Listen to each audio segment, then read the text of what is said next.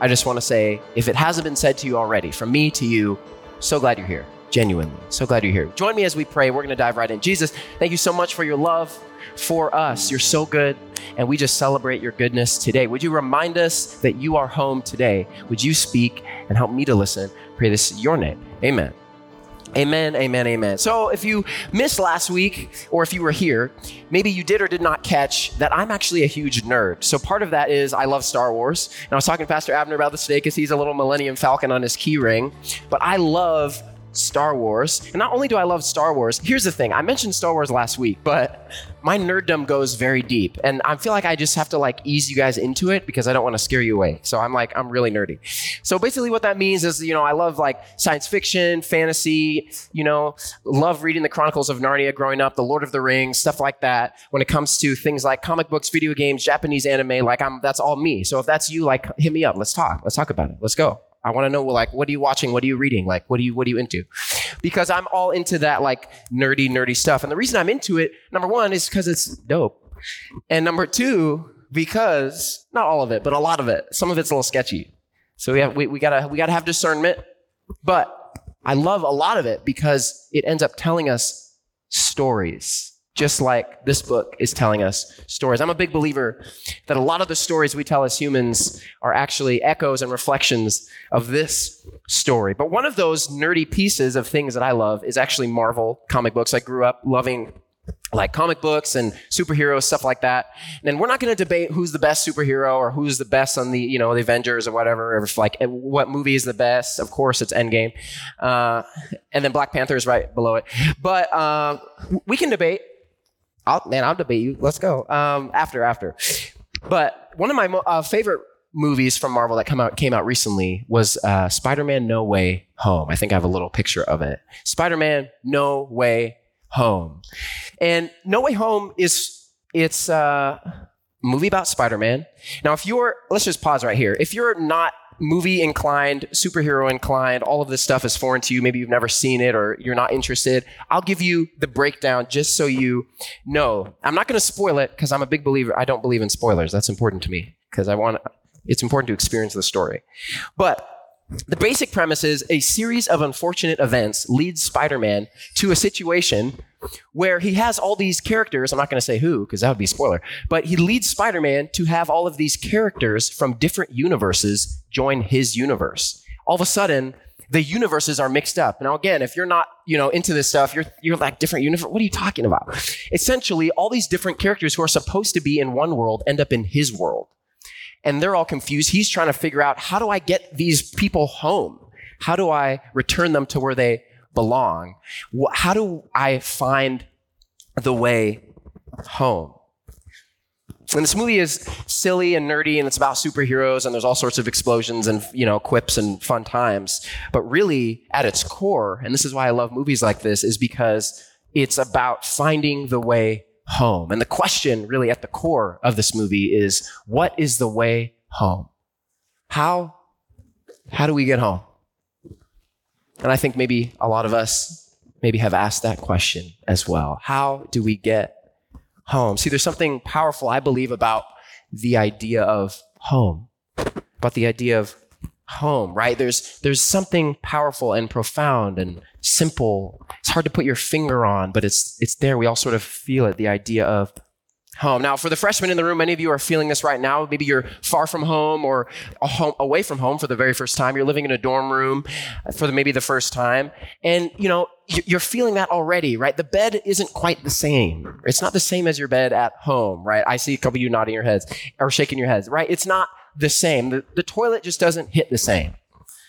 There's nothing like the toilet at home. We're not going to play. There's nothing like the toilet at home. There's something familiar and homey and that resonates. And you're like, this is the place for me where I feel safe, where I can let my guard down. A lot of the things that our friends shared with us about home, there's something powerful about the idea of home. And really, I'm making light, I'm joking a little, but really what it's getting at is a truth that often I think what home is, the very stuff of home, is hard to put your finger on. It's hard to quite nail it down. What is home exactly? But really, I think a lot of us, we intuitively and almost immediately sense when something is not home. right? We have this feeling almost immediately, oh, this is not home. And some of us have stories like that, right? For some of us, home was a beautiful place, a joyful experience when we think back. For me, I have stories like that with my dad. And my parents and I were really close. They're some of my best friends. And I just have so many memories of that growing up in my early years of just like food and fun. And I could just go down the line of all these different memories that I had growing up. So some of us have really positive experiences of home where we think back to memories of family and joy. But then others of us, maybe we don't share that same feeling. When we think of home, the idea of home is not positive. It's actually brings up a lot of hurt and maybe even harm, grief, trauma, pain, really difficult, challenging experiences. And it seems like for many of us, the reason why it's so hard sometimes when we think back to home, maybe if you have an experience or a journey you're thinking back to now, I feel like sometimes the reason it hurts is because we intuitively sense in our heart how it could have or should have been, right? Somewhere within us knows, man, something was off here. It shouldn't have gone down like that. It should have been different. It should have been better. My parents or some family member or some circumstance, it should have been better. It should have been better.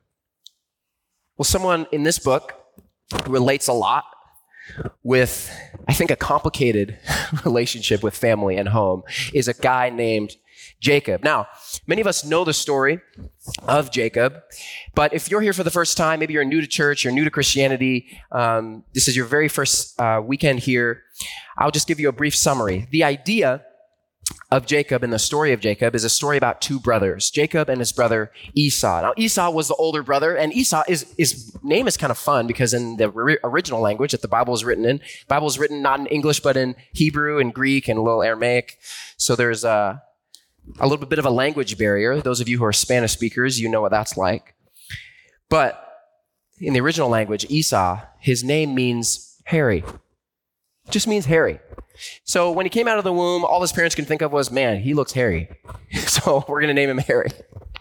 His name just means hairy. Esau was the outdoorsman. He was the big, beefy guy who went outside and he hunted and trapped and he brought back game and he fought in battles, and that was kind of the guy that he was. In fact, the Bible describes him as a skillful hunter in Genesis 25, a skillful hunter, a man of the field. This was Esau, the older brother.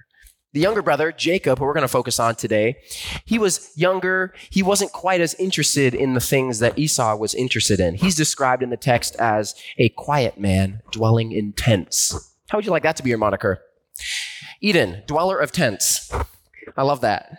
He was a quiet man, dweller in tents. So while Esau was out hunting animals and fighting battles and getting dirty in the land, Jacob was at home. He was making food. He was at home with his mom. In that way, I resonate with him. I love my mom a lot. So he was a bit of a mama's boy, which there's no shame in that, which I love.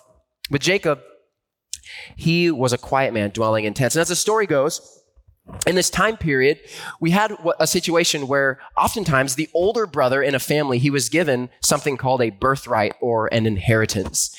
A lot of us know the idea of inheritance, but essentially it was, a family, and usually in this day, all of this was male-dominated. So the men in the family, the husband, he would work his whole life and gather all of this wealth, livestock, servants, money, sometimes wives, servant, all these things, and property, land, tents, buildings.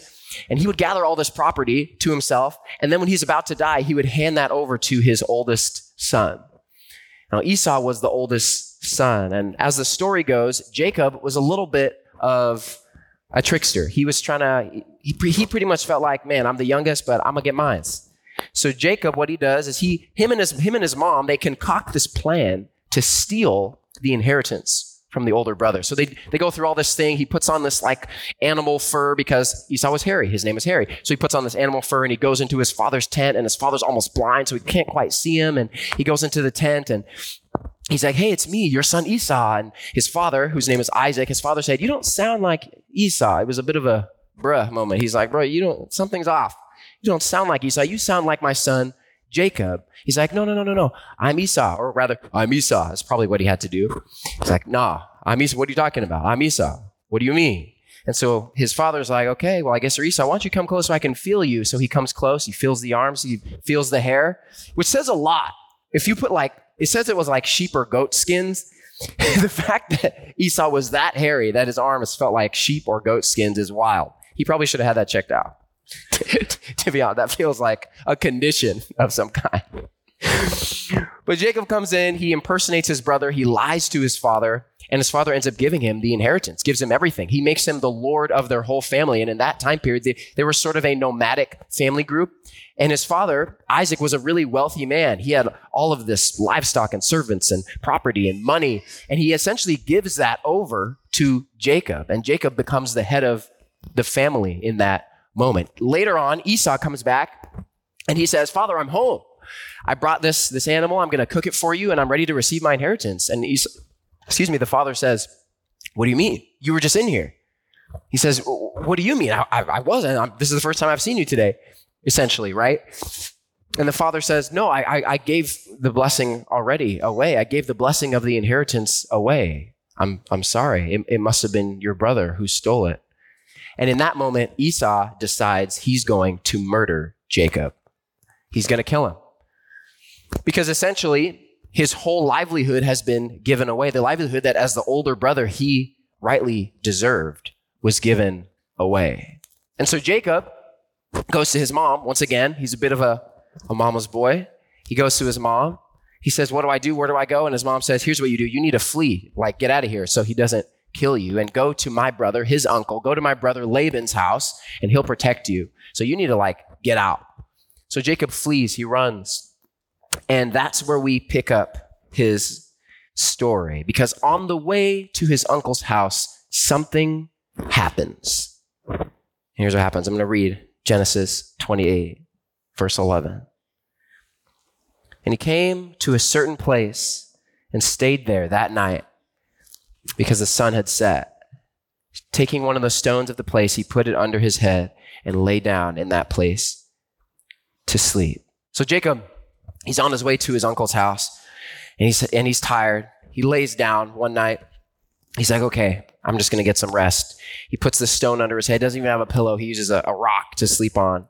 And he ends up having this dream. And in this dream, he sees this stairway connecting heaven and earth, and all these angels going back and forth, traveling alongside. And at the top of the stairs, he sees God himself, and God speaks. And I want you to listen to what God says. Verse 15.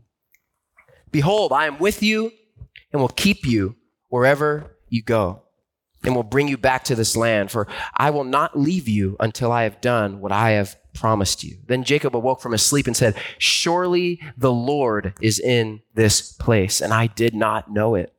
And he was afraid and said, how awesome is this place? There is none other than the house of God, and this is the gate of heaven. So he has this dream. It's a profound moment, and he recognizes that something happened here. And the story continues. So early in the morning, Jacob took the stone that he had put under his head and set it up for a pillar and poured oil on top of it. And he called the name of that place Bethel, which means house of God in the original language, or God's home. God's home. So here's what I want you to catch. Jacob does something wild. He's the definition of wilding. He's wilding out. He's a liar, a cheater. He betrays his family. He lies to his father. So he's living in a state of chaos, ruin, pain. I mean, talk about family baggage and trauma. Some of y'all are thinking of your stories or the stories that are connected to you and your family, stories of maybe similar moments of pain, of hurt, maybe even betrayal, heartache, heartbreak, maybe people you haven't spoken to for a while, maybe deep hurt. And Jacob and Esau was a story like this. He messes up really, really bad.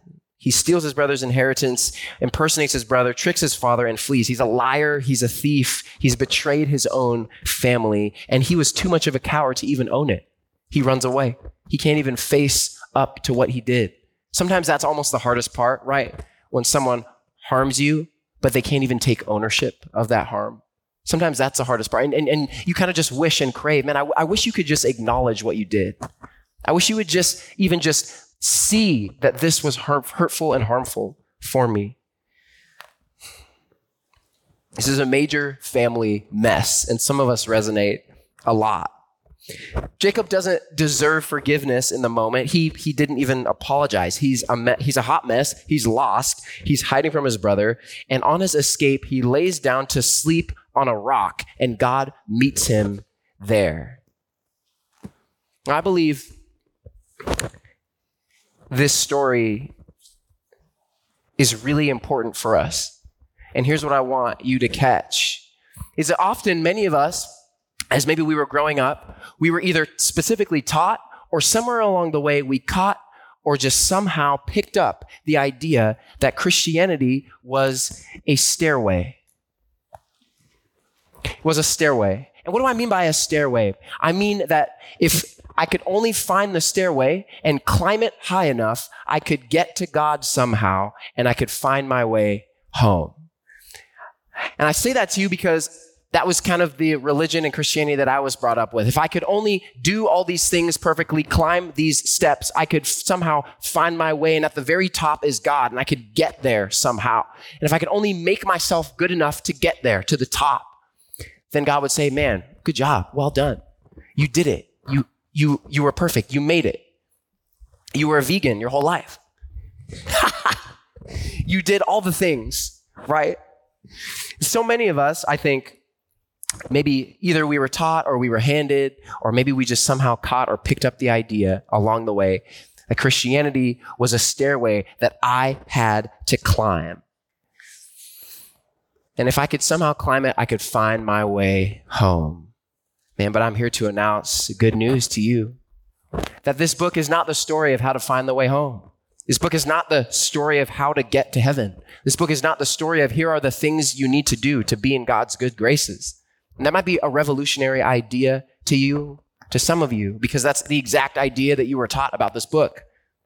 But I'm here to tell you that this book is actually teaching the idea that I don't have to find my way home, but that actually home finds me.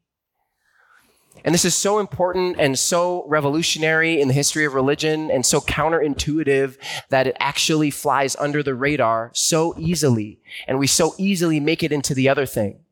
But this is the thing, the idea that home actually comes and finds you. This is the thing that all the New Testament writers were excited about. This is the thing that they all lived and they all suffered and they all died for, was the idea that this book is actually good news. It's not more news of more work that you have to do to make yourself better, to clean yourself up, to be a more moral person. That's not at all what this book is about. Rather, it's the story of a God who comes, he sees, and he finds you, and he actually brings home to you.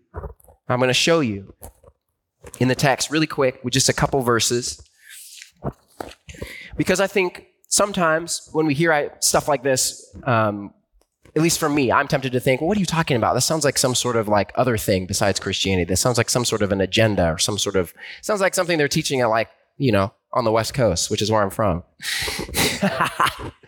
So what I want to do, and I hope you hear my heart, and we're going to say this over and over throughout this series, is that my heart is not to share with you my personal ideas or agenda, but rather to read this book and see what it says and then believe and do those things. That's what my heart is. My heart is not some other thing, but it's to actually have a high view of this and read this and let this lead us to where it says that we're supposed to go. So that's my heart. I'm not trying to trick you or pull the wool over your eyes. So, just a couple verses. Classic one. Maybe if you grew up in church, you know this verse, but if you're new to church, maybe you haven't heard it. John 3:16, where Jesus says, "For God so loved the world that he gave his only son, that whoever believes in him should not perish, but have eternal life." Simple verse. We quote it all the time. I think I've seen it on like Forever 21 bags. Sometimes you see it on like football players' jerseys and stuff. It's just like a really popular verse, but really it's actually a completely revolutionary verse. See, so much of the history of religion was the idea of the stairway, was the idea that if I could only do these things to get to God, if I could only appease the God somehow, if I can only like harm myself or sacrifice enough or sacrifice my children or do some sort of strange, odd practice, or if I can only eat this certain way or not eat this certain way, if I can only do these things and climb the stairway, then somehow the divine would respond to me. So this is most of the history of religion and most of the religions in the world today. When you think of most of the world religions, and I have friends who are Buddhist, Hindu, Sikhs, I even know a Wiccan. He's a friend of mine. So I'm not coming at other religions, but what I am saying is a lot of these religions, they teach the idea of the stairway. I have to do X things, climb these steps to get to the divine. But Christianity is a fundamentally different idea. I'm not climbing the stairway, but that the idea that God actually looked at the world and he said, I'm going to bring myself there. You don't have to climb to get to me, but rather I'm coming to you. I'm going to come and I'm going to do it. You can't do it, so I'm going to do it. I'm actually coming to rescue you. I'm not building a stairway for you to climb so you have to come into a temple or a church or a place to do the things, but rather I'm going to come to you. Second verse, John 14, verse 6. Jesus says, he was the way, the truth, and the life. No one comes to the Father except through me. Another classic verse. And sometimes, again, in religion, it's so easy to look at and try and figure out, man, what is the way? And really, that's really the question at the heart of that Spider-Man movie, right? Like, what is the way home? How do we get these people home? How do we find our way home? And in that movie, the whole movie is about doing all these different schemes. And Spider-Man, Peter Parker, he's doing all that he can do to like do all these schemes and like try and, find a way to manage somehow to get these guys home. But really what Jesus comes to do, what he comes to do and what he comes to say is that he's actually the way. And it's really a revolutionary idea that the way home is not a stairway or a ladder, steps to climb, things to do, things to check off, laws to keep, but rather a person. The way home is a person, and his name is Jesus Christ. And that's all I'm here to present to you today. And so here's the $1 million question as we wrap up, as we end. Here's the $1 million question for you. What would it look like for us to be a church like home? What would it look like to be a church where people feel found? What would that look like? And this is so crucial, friends, because so often we place the burden of finding home on the person who's trying to find it. We place this burden. We feel like, man, it's your job.